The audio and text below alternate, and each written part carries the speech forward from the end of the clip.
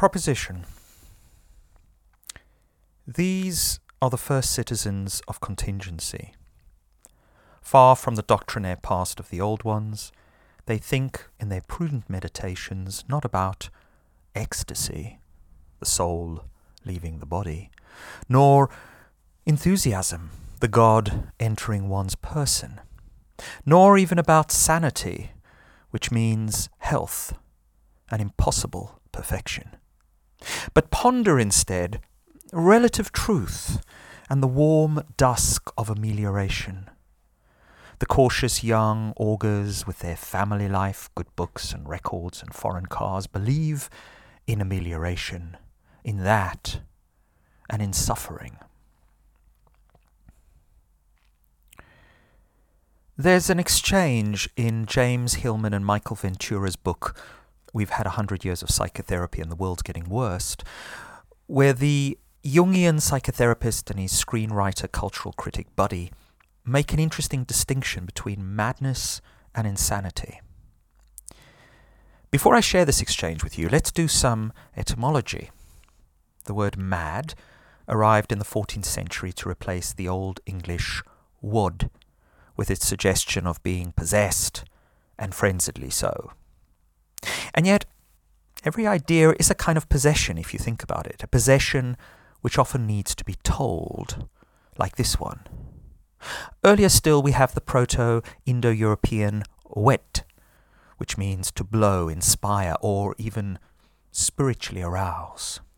And that becomes in Latin vates, the seer, the poet, along with the Old English wath, which is literally a sensation perceived by the ear, wath, also carrying the meaning of sound, melody, song, and even the word itself, wath, word. I don't know. That's the way it feels to me, right? Language, essentially, you could say, is mad.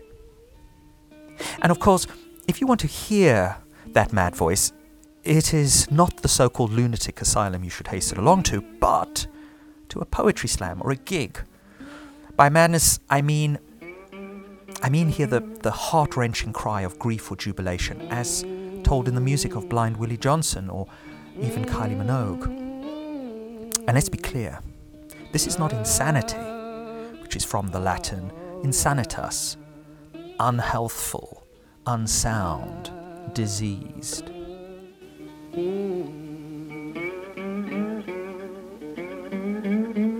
Although our culture deems almost anything in or unsane these days, insanity is a somewhat distinct category, as is disability. If I can't stand up to greet you, if my legs don't function in that way, no linguistic jiggery-pokery will free me from that fate.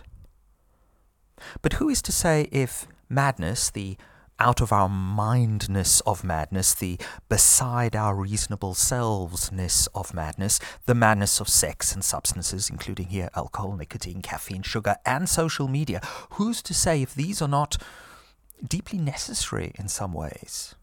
The madness of all of those things. And of course, those people who are hell-bent, as we all are, on having those state-shifting substances, well, they're not interested in the saying or the telling anyway, are we? We all desire state shifts that make us a tiny bit mad, which is to say a tiny bit different from the state or mode that we were in before. The state shift of writing and reading, of singing and dancing and sex, or, as Robert Pinsky puts it in his poem, Essay on Psychiatrists, the shrinks, and I would include myself in this category, don't for the most part seem to be that interested in ecstasy, the soul leaving the body, or enthusiasm, the God entering one's person, but rather relative truths and the warm dusk of amelioration. What a great phrase that is. Relative truths and the warm dusk of amelioration. Thank you, Robert Pinsky, for that. The amelioration, presumably for want of a better word, the agony of consciousness. That's what it boils down to. That's what a client very honestly, in our consultation session a few weeks ago, recognized. It's the agony of consciousness that assails and assaults us at times. That's the amelioration, right? And I guess the reason, dear Mr. Pinsky, why us shrinks focus on relative truths and the warm dusk of amelioration is because, well, that's what mostly pays. With therapy now being our dethorned secular rose, the secular rose of religion. In other words, a soul for the soul, an infrastructure of meaning, giving us a sense of illusory control. That's religion, you could say that's therapy. Surely then its sermons need, in order to provide the solve sought, a focus on relative truths and the warm dusk of amelioration, rather than ecstasy and enthusiasm. I don't find people are that interested in talking about ecstasy and enthusiasm as a solution to the problem of existing.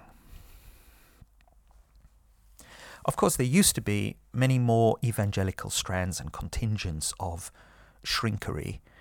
Rolfing, sonopuncture, neurolinguistic programming, moxibustion, structural integrations, and many, many more. But trade bodies like the BACP and the UKCP have, at least in the UK, and I'm sure in America it's the same, have by and large put paid to most of those nutty, which is to say ecstasy, enthusiasm-focused, ritualistic therapies. I think this is also where the two other old boys are heading, Hillman and Ventura, that is. So Hillman takes up the baton to begin with, and it's a dialogue, so I'm just going to read the dialogue. And so this is Hillman. Hillman goes, I think in order to protect yourself against insanity, you must, every day, propitiate madness. You must take your steps towards madness, and you must open the door toward the mania, let it in. That would account, in my mind, for a great many forms of what we call addiction. These are ways of trying to open the door and to let the madness in, whether it's getting drunk on a Saturday night or sitting for hours drinking alone in a melancholy to let Saturn in, whatever. These are modes of letting the madness in, and in a sense, they keep us from going insane. And we don't know that distinction. And then his friend Ventura starts singing this Waylon Jennings song. I've always been crazy, but I'm not going to sing it. I've always been crazy, but it's kept me from going insane. That's a Waylon Jennings song. Hillman then says, crazy means cracked, the cracks that let things in. It's not smooth, it's not safe. So what do you do then to let the madness in? What do you do to keep from going insane, but to let the madness in? Ventura says, what do I do? Hillman says, yeah, what do you do? Ventura, you mean, other than hard whiskey, fast women and loud music? Or is it fast cars and loud women, hard women and straight whiskey? Could you repeat the question? I think you do one more thing, and I think I do too, and I think that's part of what our book is about, that we try to go out on a limb. Ventura, oh yes. Hillman, we try to go to unsafe places. We risk, with our minds, we risk.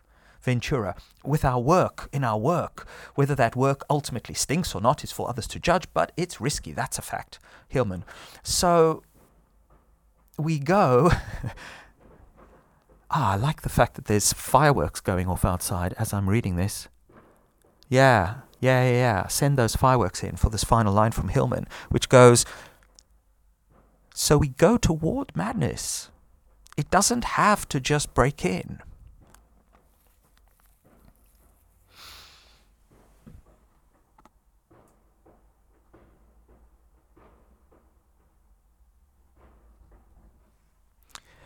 It's hard not to eavesdrop on these two without some kind of self-inquiry going on. Something like, how do I let madness into my life? In what ways does it break in? And in what ways do I purposefully seek it out, taking risks with thoughts or words or exchanges or substances or however the human animal does that. And as we know, we can kind of take risks with everything. If I remember correctly, Donna Tartt's Secret History, and many other novels for that matter, take on this theme of people trying to let some salutary madness into their lives.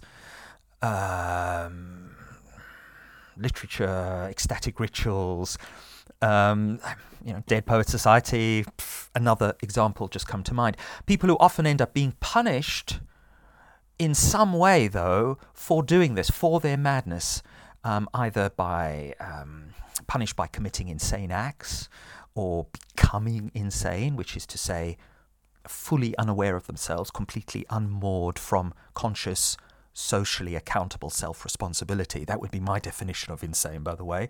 Are you insane? Okay, well, would you agree that you are, at the moment, fully unaware of yourself, completely unmoored from a conscious, socially accountable self-responsibility? Then you are insane. And honestly, I think we all experience little flashes, little moments, maybe even long moments of insanity all throughout the day. It's a somewhat domestic state, which the word psychosis does not fully, or rather scarily, I was going to say does not fully encompass, but I would maybe better say scarily sort of puts that experience into a concentration camp and then punishes it.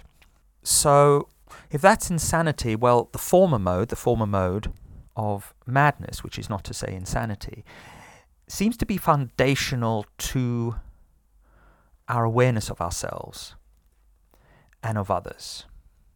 This, whatever it is that we call consciousness, this I recognize myself as this so-called person here writing, saying, or doing maybe these mad things, but I'm aware of the fact that I'm doing, and I might have an opinion about them or I might not have an opinion about them, but I'm aware of all of this going on.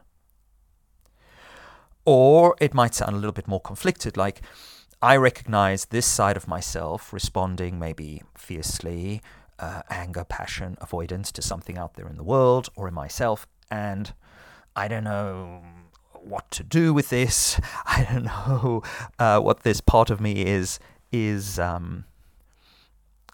I don't have full control over it, but I'm aware of what it's doing.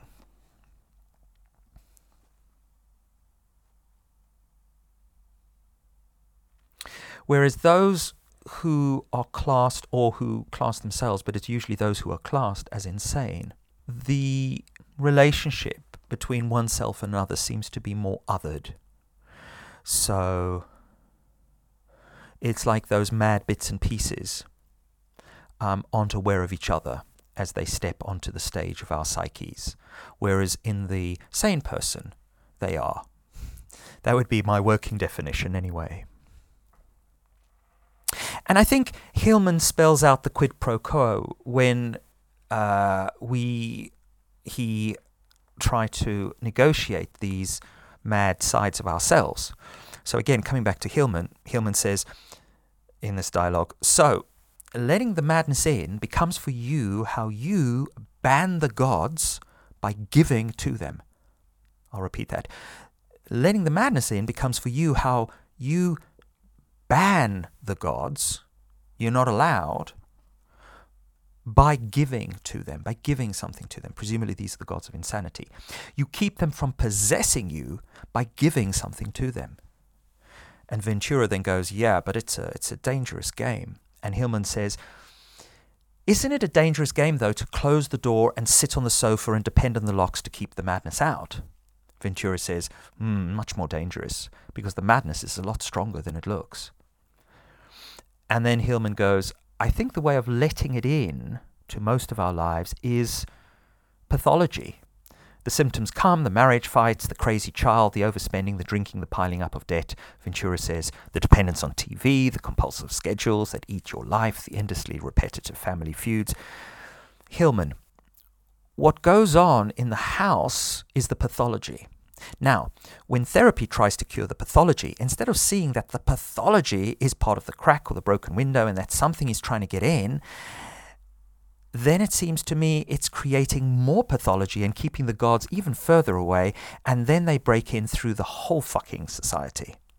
Ventura says, if we don't let the madness in, then collectively the society goes mad for us, and that's called history.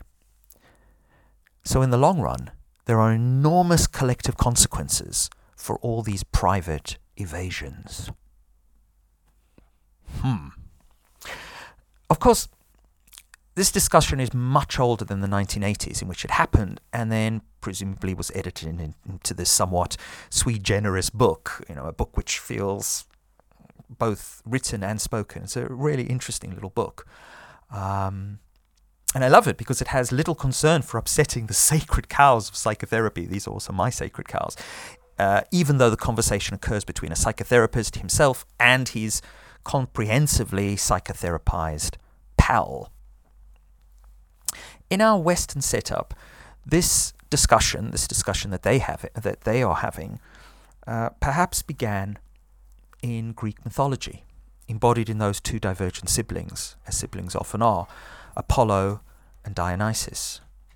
The cool hipster psilocybin and ayahuasca-friendly Dionysus, bad-mouthing his straight-laced and faced borderline incel or maybe even born-again Christian Apollo, Sib.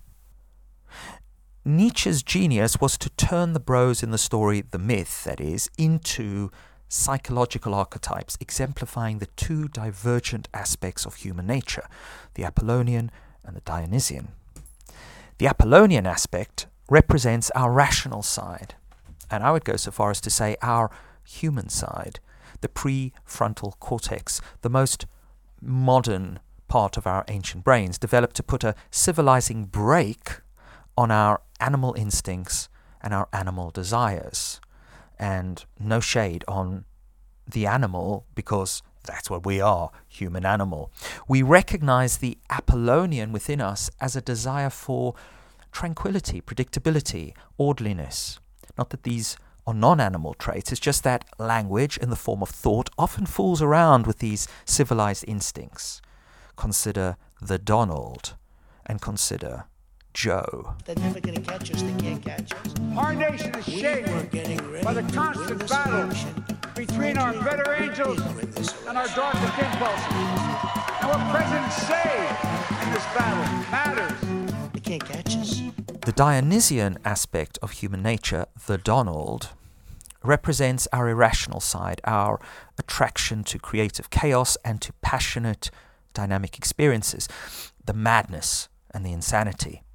According to Nietzsche, the best art and literature reflect a fusion of these two tendencies, and the best life reflects a fusion of these two tendencies, which is to say, some kind of controlled passion. Nietzsche believed that Western philosophy had emphasized the intellect and minimized the human passions, and the result was this sort of lifeless rationalism. And in this way, Hillman and Ventura are clearly Nietzschean, as a theme of their book is that of resurrecting this Dionysian spirit of madness, but in a way that doesn't drive us insane whilst doing so. We propitiate the gods of insanity by letting in some of the madness. Do not just live, Nietzsche urged us. Live with passion. Do not live a planned, orderly, Apollonian life. Take chances, even the failures that could, probably will result from these chances can be used to spice up the fare, the often humdrum fare. Nietzsche is not arguing for a totally irrational, passionate life here, though, but a life of reasonable passion. A sort of life worthy of both Apollo and Dionysus, the two brothers, as perhaps many brothers, eventually finding a way to appreciate each other's differences and quirks and maybe, at the very least, tolerate them as they both age and mature. And perhaps all of Nietzsche's children are also Freud's children, because Sigmund imported so much of Nietzsche's writing into his own. Nietzsche anticipated Freud by referring to our, quote, barbarian, I would prefer the less morally snooty term like animal or corporal urges, and Nietzsche, also talked about das Es, or the id, and Freud took that. These Dionysian impulses, which Freud relabeled as primary processes, sounds much more scientific, doesn't it? Dionysian impulses, literature, primary processes, this is now a science. This is not just some story. Well, actually it is a story, but call it primary processes and it doesn't sound like a story anymore, does it? The Dionysian impulses, which Freud relabeled as primary processes, were all well and good as long as they could be modulated by Apollonian rationality and compassion, what Freud called secondary processes. Without the Dionysian influence, the Apollonian aspect of a personality would be without emotional content, and likewise, without the Apollonian influence, the Dionysian aspect of personality would remain formless as a podcast, or as formless as someone drunkenly singing a Take That song at the top of their voice as they stagger home from the pub or the club in the early hours of the Sunday morning, stopping occasionally to puke on someone's rosebush or one of their neighbour's hedges. That kind of formlessness, which is also the formlessness of insanity. Is it any surprise then, as we fast forward 100 or more years from Freud and Nietzsche, that we get people like me, the foot soldiers of the winning ideologues army, Freud, Beck, Rogers, telling our clients, who once were patients, to approach the more disruptive Dionysian parts of their psyche with the all-a-welcome inclusiveness of Rumi's guest house. You know the one. This being human is a guest house. Every morning on your arrival, a joy, a depression, a meanness, a momentary awareness comes as an unexpected visitor. Well, come and entertain them all. Even if they're a crowd of sorrows who violently sweep your house empty of its furniture, still treat each guest honourably. They may be clearing you out for some new delight. The dark thought, the shame, the malice. Meet them at the door with kindness and invite them in. Be grateful for whoever comes, because each has been sent as a guide from beyond. And if all are not welcome, right, if all are not welcome in the way that Rumi is suggesting they should be welcome, and I know of few people who can truly take this completely dispassionate approach to their emotions all the time, well, then we are probably in the domain of avoidance and repression, if all are not welcome. Because emotions are just so damn strong and resolute. They truly are, I think, the prideful trumps of our inner worlds. Writing in Beyond Good and Evil, Nietzsche gives us another salutary dialogue. This time it's between memory and pride. I like this one. It's almost like a joke. So memory goes, yep, I did that. I've done that. Yeah, I did that. And pride goes, no, I cannot have done that. No, that wasn't me. And finally, writes Nietzsche, memory yields. And I suppose Freud, that's Freud in a nutshell as well. Freud's going like, where did the memory do the yielding in this story, which turns Freud into a kind of psycho-detective as well, as we know, trying to find that memory that gave way. And yield we do, for the most part, to all sorts of things. To our madness. Perhaps the true art is finding, as Hillman and Ventura suggest, a way to yield, to let in some of that salutary, although it might go a little bit OTT at times, but on the whole, hopefully salutary, somewhat functional, reasonable madness, if that doesn't feel like too much of an oxymoron, without going insane. How do you manage to do that in your life? Answers on a postcard. I've always been crazy in the trouble that it's put me through. Been busted for things I did and I didn't do. I can't say I'm proud of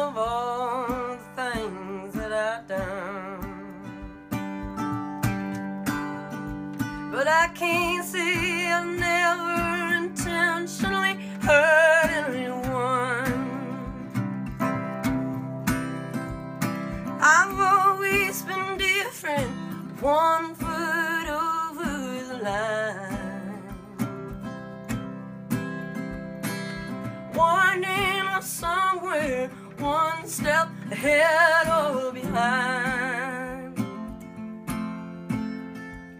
It ain't been so easy, but I guess that I shouldn't complain. I've always been crazy, but it's kept me from going insane. Beautiful lady, are you sure that you understand the chances you're taking in loving a free living man?